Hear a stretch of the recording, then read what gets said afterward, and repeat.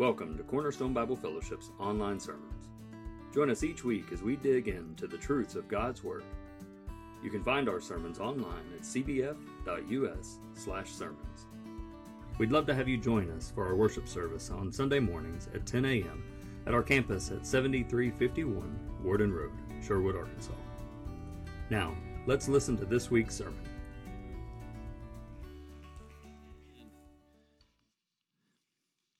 So for those of you who brought your personal sword with you, go ahead and turn to John chapter 19.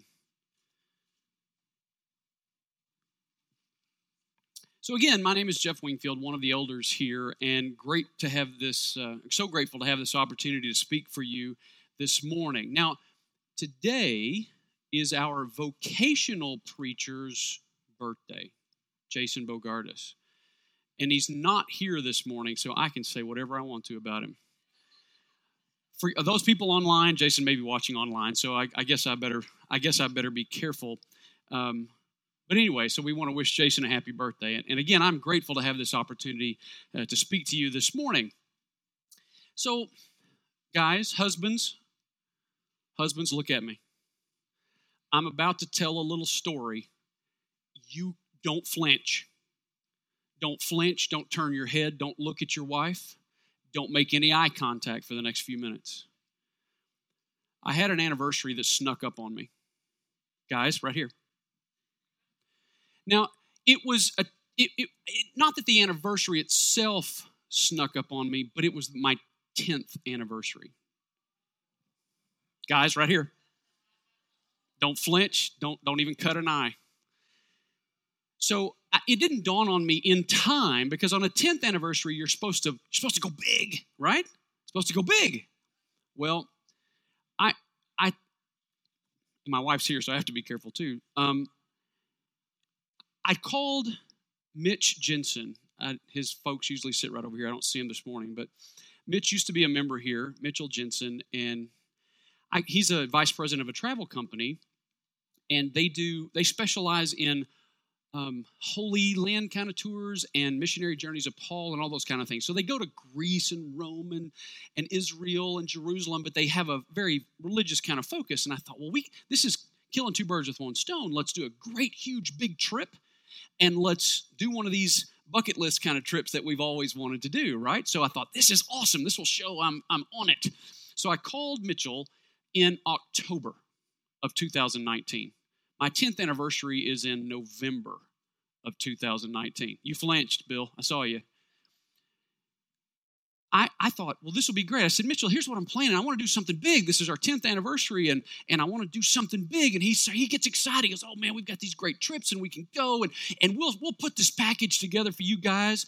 And in late 2021, you guys will have the best trip that you guys will ever have. After a very long, silent pause, he says, well, what were you thinking about? And I said, next month. He said, well, these kind of trips, you can't really do it like that. I got a call back the next day. He said, I got a group out of California going to the Holy Lands for, I forget what it was, 9 days. And they had a couple drop out yesterday. If you we'll call the guy leading the tour, and if you guys want to do it, I need a decision in a couple of days, and you can be on it. Judy and I talked for about 6 seconds and said, we're in. So we went, and it was a wonderful trip, and I've mentioned it here a couple of times. So I got a couple of pictures to show you at the very beginning, because it plays right into what we're talking about in John chapter 19. So the first picture, my dad has been to Holy Land several times. My brother has been to the Holy Land several times. And I always heard about swimming in the Dead Sea, about how incredible it was, And I thought, okay, I know it's saltier and all this kind of, it's really cool. So I was floating here. I think that's Judy's foot, but I'm floating here, and as we got closer to the shore over there, literally floating in this much water. Is really, really cool. It's like you can't go under. It's really, really interesting. Next picture. These are just some things, the Holy Lands. You read about some of these things in the Bible. These are, now we're not that vain, but we said we can get pictures better than we could ever take off the internet. So we decided to take pictures of ourselves at these, famous sites. So these are the hills of En-Gedi, and you see some caves up there. This is where David and Saul were kind of at each other's throats. And David was hiding in this cave in the hills of En-Gedi. And Saul comes in to take a rest and goes to sleep. And David cuts off the hem of his royal robe right in this area. And that's really, really cool to kind of be right there. Let's see what the next one is. I've kind of forgotten the order here. Oh, this is the Garden of Gethsemane. Now, the tour guides will tell you some of these trees date back to the time of Christ.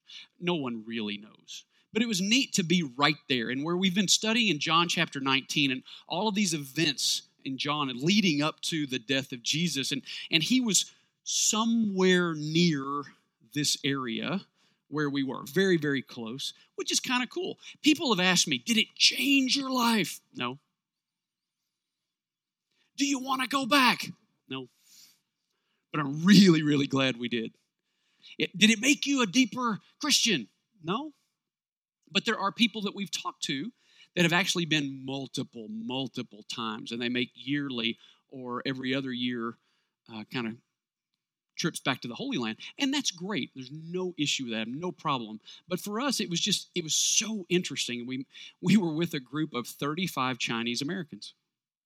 We stood out a little bit. And they talked just like me. And they were from California and Los Angeles, San Francisco area, and they were making jokes that while they were on this trip, there were no conservative people left in the state of California. But that's another point. So we had a great time. And one more picture before we go on.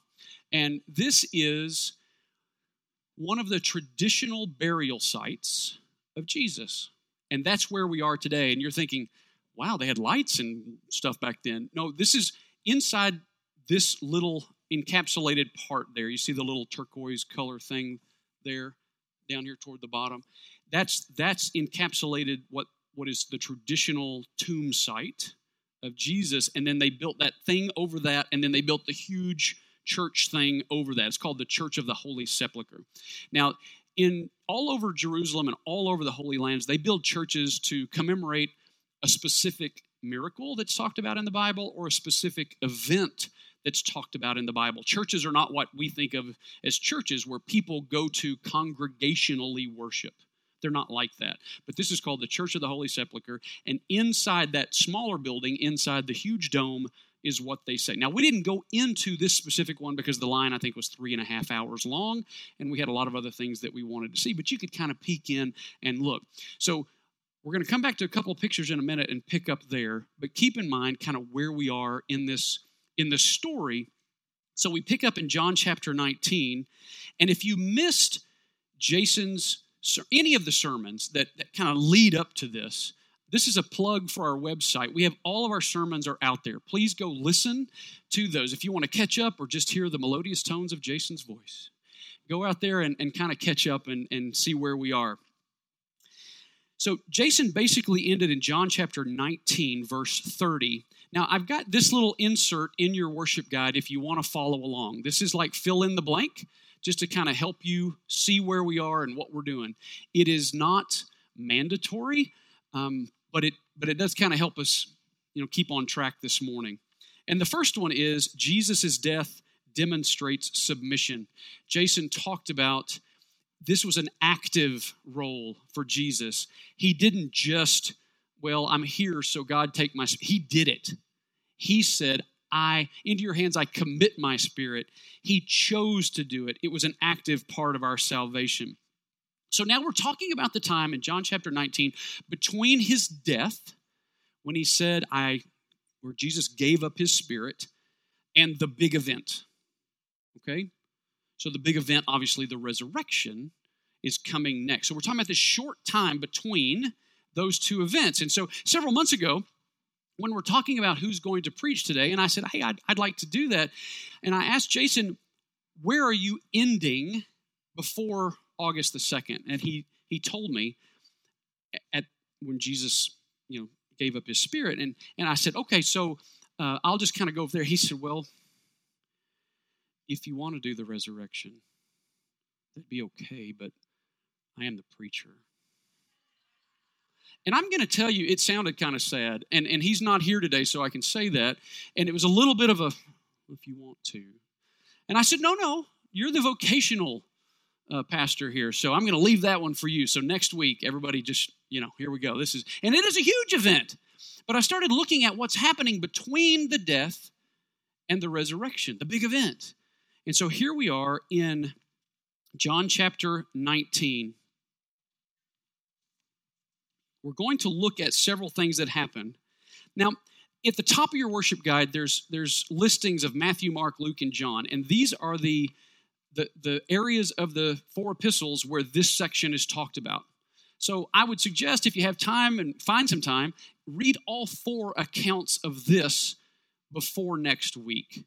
And so we pick up little things, little different details between this time. And so here are some things that we pick up. At the very time or immediately after Jesus gave up his spirit, the curtain of the temple was torn in two, which is one of your next blanks. If you're playing along, you don't have to turn these in when you get done to see if you got them right or anything, but just something to help. So the Holy Temple was the center of Jewish life.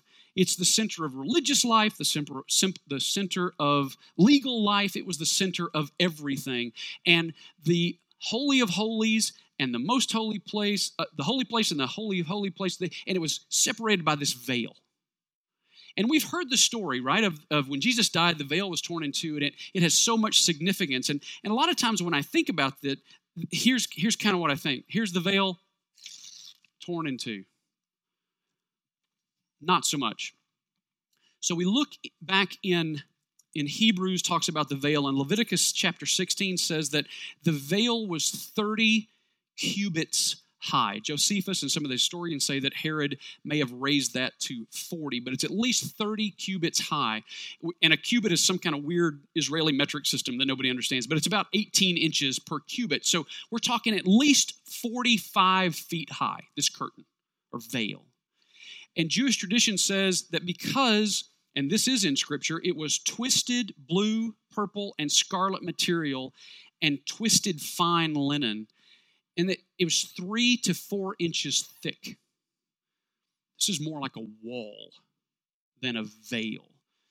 So when this thing tore, it wasn't this. It was boom, crash. This is massive. It's like a wall. And I contend that this time, when we think of very solemnly, Christ died, this was a loud event.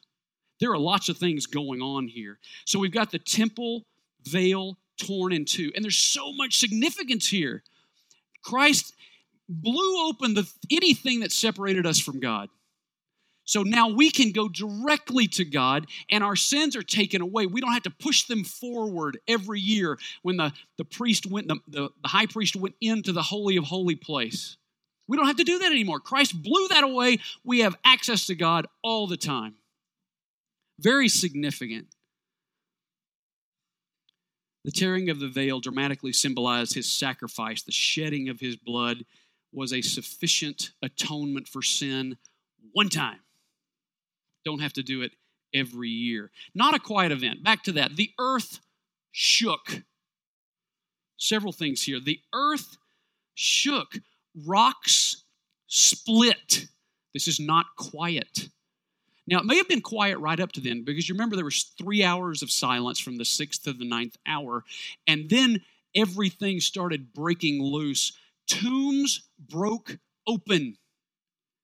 Holy people were raised to life. So you think of earth shaking, rocks splitting, and tombs breaking open. This is not quiet. This is a massive, massive event. Now then, even more powerful than that. Now remember, this is all in Scripture with looking at all 4 Gospels between the time Jesus died and when he rose to life. So the next thing is, those things are powerful, but more incredible is that people's lives were changed. The centurion, this is the guy who put Jesus on the cross. He and those with him believed. What massive event to change people's hearts and lives were going on here. All that came for a spectacle These are right out of Scripture, these words. They came for a spectacle. They beat their breast. These are people that came for, ha, ha, ha, told you. And they went away with, oh, my goodness, what just happened? This was a massive event. This was not something passive that they went, oh, it's done, let's go have a party. It changed people's lives. It changed non-believers into believers right there. I wonder about the centurion. I really do.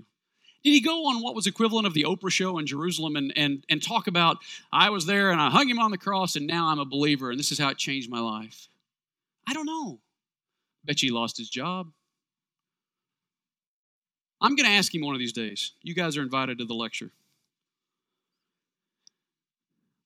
So let's go back to the Scriptures. John chapter 19. I'm going to read 38 through 42. Keep your seat. After these things, Joseph of Arimathea, who was a disciple of Jesus, but secretly for fear of the Jews, asked Pilate that he might take away the body of Jesus, and Pilate gave him permission. So he came and took away his body. Nicodemus also, who earlier had come to Jesus by night, came bringing a mixture of myrrh and aloes, about 75 pounds in weight. So they took the body of Jesus and bound it in linen cloths with the spices, as is the burial custom of the Jews. Now in the place where he was crucified there was a garden, and in the garden a new tomb, which no one had yet been laid. So because of the Jewish day of preparation, since the tomb was close at hand, they laid Jesus there. So these are two men in this very short section of Scripture, one of whom we have not heard of at all before in Scripture, Joseph of Arimathea. So as you know, in Scripture, you say the name and then where they're from, and that kind of delineates or denotes which Joseph you're talking about. So this guy was from a place called Arimathea. Look on a map, there is no Arimathea. No one knows exactly where it was, but obviously somewhere close to Jerusalem at this time. Joseph is in all four Gospels in those sections. Nicodemus is only mentioned in John. But it's obvious these guys were cohorts. They were in this together. So the very first time that this guy is mentioned in the Bible, and we see him going to Pilate, as kids these days say, wait, what?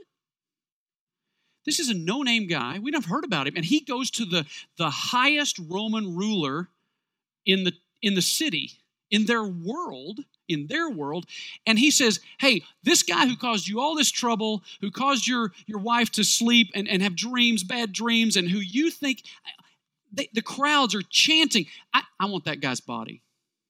This guy had the audacity. The Bible says he went boldly in front of Pilate to ask for the body of Jesus. Now let's talk about these two guys. Joseph of Arimathea and Nicodemus were rich men. Joseph of Arimathea was a good and upright man, and they were waiting on the kingdom of God. If you're filling in, here we go. Joseph of Arimathea did not consent to the trial or conviction of Jesus. So we look back about Nicodemus. We know Joseph right here, but we know Nicodemus from a couple of other places. Nicodemus is the same Nicodemus who in John chapter 3 secretly investigated Jesus. This is the guy who had a long conversation with Jesus about being born again, that Nicodemus. This is the same Nicodemus who Jesus spoke some of the most famous words ever when he said, for God so loved the world that he gave his only son, that whoever believes in him should not perish but have everlasting life. Jesus was talking to Nicodemus when he said that. Most of us can quote that. These men were members of the Jewish Sanhedrin, or council. Nicodemus was not afraid to question the council. Back in John chapter 7, which is the second of 3 times that Nicodemus is mentioned in Scripture, he says to all of these Jews, remember Jason's been talking about a long time that Jesus and the Jews they're just kind of butting heads, and the Jews are always looking for a way to trip him up, and they're looking for a way that we found out to put him to death because he challenges their authority and he makes them think that he wants to take, all those things we've been talking about for a long time. But this guy questioned the council. In John chapter 7, verse 50, he says, does our law condemn a man without hearing him to find out what he's doing? So this guy's got some gumption, right? And they're looking, they're searching, they're trying to think that what's going on. And now we're back to boldly they went to Pilate to ask for Jesus' body. The scripture says Joseph of Arimathea was a prominent member of the council. Back in the Old Testament, Numbers chapter 17, chapter 11 rather, God told Moses, who was ruling the people at that time, and he couldn't handle it. Moses had too much to do. A lot of people, little time. God said, choose 70 men who are wise in the law to help you rule. So Moses, 70, add those together, 71. And so the high council, the Jewish high council, known as the Sanhedrin, was the ruling body. Now, different cities around had smaller ruling bodies, but this was the big one. Think of it as the Supreme Court in our land. This is the high council. They were the only one that could sentence people to death. Now, we know they had to go to Pilate and all those things that Jason talked about last week, but they're the ones who decree that. And they're the only ones who could crown a king. So they had the really high authority. These guys were on that council. Joseph of Arimathea and Nicodemus were just, upright, and they were disciples. Now, they were secret disciples, and we're going to talk about that here in just a second. It says they were prominent members of the council. The Jewish Sanhedrin went in a semicircle around the high priest. So the high priest sat in the middle, and they all sat in semicircles around, going out from the high priest. Some of the Jewish sources that I looked at said that the U.S. House and Senate are formed this way in a semicircle around the main podium because of the Jewish Sanhedrin. Now, I couldn't find anything in U.S. history that said that, but some of these Jewish sources are making that claim. Just a side note, but very interesting. Now, what we do know is that the eldest and or most wise members of the Jewish council sat closer to the high priest. Makes sense? So the scripture says Joseph was a prominent member. He sat close. He sat close. He also was known by Pilate. You can't just go at a time like this and go, hey, Pilate, I'm a nobody and I'd like to have some of your time, and I'd like to have the body of that guy that everybody's talking about. You can't do that. This guy went boldly, and Pilate knew who he was, and so he got audience with Pilate. He was a prominent member of the council. Here's where it gets a little funny. These two guys were previously secret saints. My guess is they lost it all. That one, number 8.2 there, the two Christians probably lost it all. That's not in Scripture. That one is a Jeff assumption. They were the ruling council. They questioned the people who wanted to put Jesus to death. They went and took the body of the guy that everybody hated. My guess is they lost it all. And they couldn't be secret saints any longer. Their actions would have been noticed. The Romans crucified people on main trade routes. And so these crosses weren't hidden in a farmer's field somewhere. These were so everybody could walk by, and so people would know if you cross Rome, this is what happens. And so people, that are taking people down or putting people up on the cross or taking them down, they're going to be noticed. These two guys would have to answer for what they did. Here's another thing. They touched a dead body. In Jewish law, that is a massive thing you just don't do. If you had to do it, And Scripture accounts for this, that sometimes you have to, but you are considered unclean for a certain amount of time. These guys are on the Jewish council. They wouldn't have done that. And even if they did and people saw them, the council meets every day except the Sabbath and special holy days. They had to go to work on Monday, and people would have known they touched the body. They are not secret any longer. And again, that they lost it all part, that's my assumption. So let's go back to a couple of pictures. What's the next one? I can't. Oh, Golgotha. So the scripture says Golgotha is the place of the skull. And this is a picture that we took. And if you look, go to the dead center of the screen, and then just a little to the right, it looks like two eyes and a skull. And the Bible says it was called the place of the skull. Now, no one knows if this truly is the place, but there's an area next to what's called the Garden Tomb. So remember, we talked about the one in the Church of the Holy Sepulchre a while ago. That's one of the traditional sites. This is the other one that most people talk about as a possible burial site of Jesus. Now, you see the fence at the bottom? That's a bus terminal. And people are going all day in and out of there, maybe right underneath the place of the skull. Now, right next to this, let's go to the next slide, the next picture. Right next to this is what's called the Garden Tomb. You'll see the bricks. Those two people are looking in the tomb, and they're taking a picture. The one man in the blue is taking a picture, and you see the bars in there.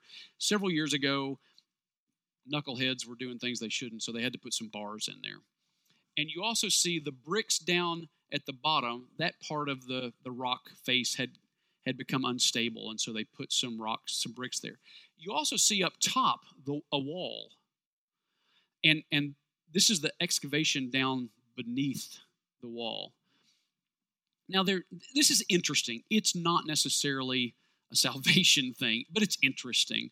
So the scripture says that where Jesus hung and was buried was outside the wall of Jerusalem, of the city. So the Church of the Holy Sepulchre is inside the walls. This place, what's called the Garden Tomb, is not. It's outside the walls. Now, we do know from history that different rulers have come and gone, and the walls have moved a little bit. So I wouldn't put a whole lot of stock in that. The Bible says that it was near a garden. They found I didn't show the picture, but they found an ancient press in here where grapes or figs would have been pressed. And it dates back from however they do carbon dating or whatever to ancient Roman times. And so when the Bible says it was a garden, it may not have been flowers and roses. It was more likely a commercial garden. And the Bible says it was Joseph's tomb. It was a new tomb. So this was discovered several years ago in the 60s, I believe. And you can go in there, which we did. And the next picture shows inside this tomb. And again, they put bars up because people started writing things on the wall, a bunch of knuckleheads and all that. But we got to go in there and look around. And again, it was very, very interesting. But it wasn't for neither Judy nor me a spiritual, life-changing thing. But as Jason has been going through the scriptures here and we're talking about these things, it was so interesting to actually have been to some of these places. People said, "Do you want to go back?" No. But it was cool. It was cool. There's also an interesting thing about the day when Jesus died. Now, the scripture says it was the day before the Sabbath. One of the epistles says it was a high Sabbath. What's a high Sabbath? Let's look at it this way. We celebrate Christmas on the 25th of December every year. It could be a Monday, Tuesday, Wednesday, Thursday, Friday, Saturday. It's not always on the same day because of the way the calendar works. Well, Jewish holidays that were commanded by God were the same way. They were based on days of the year, and it could come at any point in time. Okay? Leviticus also tells us that those days, the beginning day and the ending day of those feasts and festivals was also called, wait for it, Sabbath. So there's a possibility that you had a Sabbath, a day in the middle, and then another Sabbath, when Jesus died. Matthew 12:40 says, Jesus said that he would be dead for 3 days and 3 nights. Friday night, Saturday night, where's the third? There's also some interesting, now, wait, before you just, I'm not a conspiracy theorist or anything like that. There is evidence for all of the different potential options of Wednesday, Thursday, or Friday, okay? Because Jews would say that the next day started at sundown of the previous day. So there's how you count days, and it's all kind of interesting. This is one of those things that afterwards you go, oh, that guy, I want to go look into that. This is really interesting, but it's not the main point of this lesson. It's just very interesting. The other interesting one is that one of the scriptures says that Mary and the other women waited until after the Sabbath to buy their spices, and another epistle says that they rested the day before this. Some timelines don't necessarily fit. If that was important to the work that Jesus did on the cross, it would be explicitly clear. We talked about this earlier, and here's the main point here today. I thought a lot about Joseph of Arimathea and Nicodemus the last couple of weeks. Secret saints is not what God planned. A Christian cannot be a secret saint. We can't. Is it wrong to live a life for fear of reprisal or death? It's understandable, but as Christians, we can't. Jesus answered this question himself. Can you be a secret saint? In Matthew 10:32, Jesus says, whoever confesses me before men, him I will also confess before my Father, who is in heaven. But whoever denies me before men, I will deny him before my Father who's in heaven. That's a sobering thought. So while it's understandable, a Christian cannot be a secret saint. Jesus tells us in Matthew 5 that we are salt and light. A lot of people are going to hang on the first part, salt. Okay, salt is a seasoner. It does seasoning things. It infiltrates the taste, and it influences the taste of food, or it influences preservation of food. It influences. A lot of people who say they're Christians like the salt part. I will not use as many curse words as everybody else. I will not go to that movie, but I'll go to this movie. I'll influence, but in quiet ways. But Jesus says you can't. Jesus said, be salt or light. He said, be salt and light. You can influence, and you're supposed to. We are supposed to influence. But we are also told to be light. Light can't be secret. You are the light of the world, Matthew 5:14. A city set on a hill cannot be hidden, nor do people light a lamp and put it under a basket. Let your light shine. There's no secret in that, folks. And then Jesus said in Matthew 28, this is a mandate, not a suggestion. Go therefore and make disciples, baptizing them in the name of the Father and the Son and of the Holy Spirit.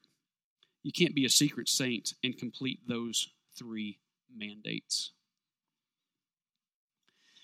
I had an incredible discussion with Ben as I was thinking about Nicodemus and Joseph of Arimathea going from that secret saint to busted. and I'm going to recall a couple of 3 stories here. So I asked Ben, I said, when you and Ashley were going, did you ever think what might happen if I am asked point blank, are you a Christian? And he said, only 1 billion times a day. So he recounts stories of sitting in police offices and they say, what's your religion? There's the moment. And he said, I'm a Christian. Now, what he found out later was that they pretty much assume if you're from the United States, you're a Christian. So they kind of glossed over that one. They wanted to know, well, what's this business thing you're doing? Oh, so you're really here to make money, you capitalist pig. I'm sure they're thinking those kinds of things. So it kind of glossed over. So he's with some friends that he trusted and knew who had brought some other friends. This is part of the salt influence. And this guy who he didn't know at all, out of a conversation they're having, I don't know, it's great weather, nice, we're having weather today or whatever. This guy says, hey, what do you think about the government? Ben said, at that moment, the hair on my arm stood up and my heart was going, because what he knew was that the government pays informers and they pay you to rat on people. So guys, I'm telling you, during this conversation, I'm a manly man, but my eyes were leaking several times. I don't know what all that was about. But he said, and I truly believe this with the bottom of my heart, the Holy Spirit entered his mind and mouth at that point, and he said, well, here's what I think about the government. I am grateful to the government. They let me come here and have this business so I can meet guys like you. That just gave me chills. That is so cool. This next one was just more funny. More funny. I just said that, didn't I? He and Ashley were going to dinner one night. They had a friend staying with the kids, and they were going to dinner. And remember, paying people to rat on people. And it's not necessarily Christians. They're looking for spies. Now, they think Christians and spies are somewhat synonymous at times. And so they got in a cab. They were going to dinner, and they told the cab driver where they wanted to go, and he takes off. And then he starts demanding to see their ID. I need to see your ID. Hey, man, we're just going to dinner. I need to see your ID. And so Ben's thinking again, this guy's he's gonna try to turn us in for something. We're American. We don't look like everybody else. We don't sound like everybody else. And so he demanded to see their ID, and Ben said, you have no right to demand my ID as a cab driver. So dinner was this way. The cab driver drove this way, straight to a police station. Jumps out, runs in to get the police. Ben said, I looked at Ashley. I took her hand, said one word, run. So they took off. Now, he said, looking back, that was probably a moment of, what do we do? But he said, and it probably would have been okay. The police would have come out. They would have looked at our papers, and they go, yeah, we know this guy, and it probably would have been no big a deal. But I have no doubt in my mind that if it came down to it, and their lives were in danger, and they were put under a microscope or a bright light or whatever they do, those two people would not deny Christ. Not in a million years.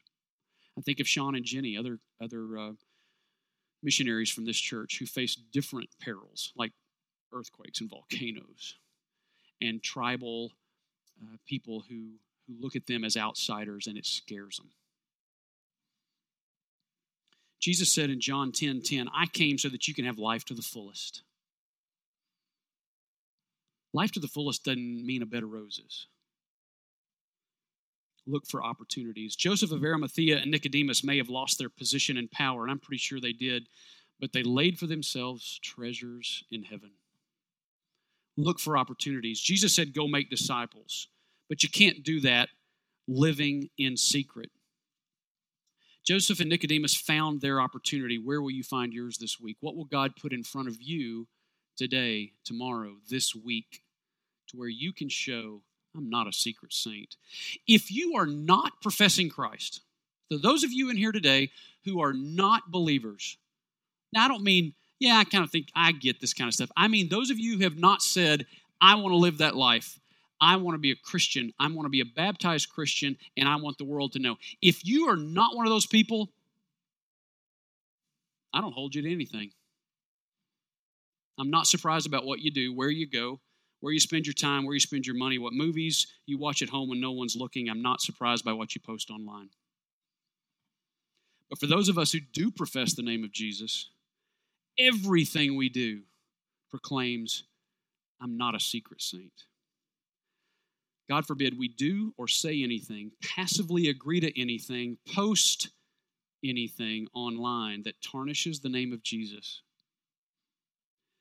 People who are salt and light will not purposefully do anything that will make others people say, if that's what a Christian is and does and says, I don't want anything part of it. But for those of us who have declared as Christians, we signed up for it.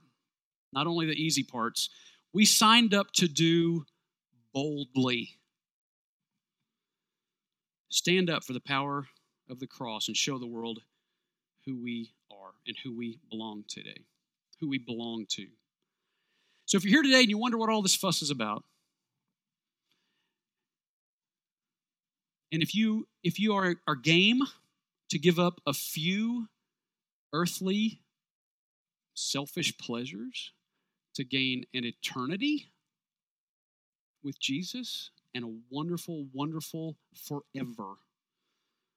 Or if you just want to know why I keep calling Christians saints, give me a call. Our other elders in here. Jason Bogardus, our teaching pastor, would love to talk to you about this anytime. Call the office. These little, I didn't bring one up here, the tear-off portion of your guide, write your name on it and say, yeah, I'm interested. Help me understand why he said this, or what does Cornerstone think about this, or help me be boldly. Put your name on it, drop it in one of the offering boxes, and we'll call you if you want us to. We'd love to do that. Thank you so much for your time. Would you pray with me, please, as we close? Father in heaven, we thank you for this day. We thank you for this time on this Sunday when we know Christians are meeting all over this country and all over this world. We thank you for that. We thank you for the freedoms we have. We thank you for those that go to places where those freedoms are not evident, and we thank you.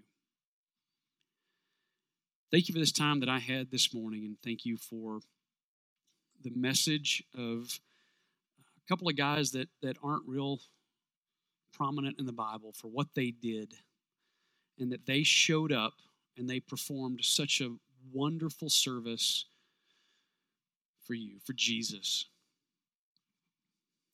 They went boldly. They couldn't be secret saints anymore. Father, as we leave today, for those of us who have done things, and I count myself among this number, for those of us who have done things at times where it's safe to be secret, help me to never do it again. Help us to never do it again. Father, we look forward to meeting these boldly saints from all time one day in your presence. Thank you for everyone here and watching, listening online. Father, thank you for Jesus. And we look forward to a great message next week when Jason gets back and gets to talk about the big event. Thank you, God. And it's in your Son's name we pray. Amen. Thank you, guys. Have a great Sunday, and we will see you back here next week.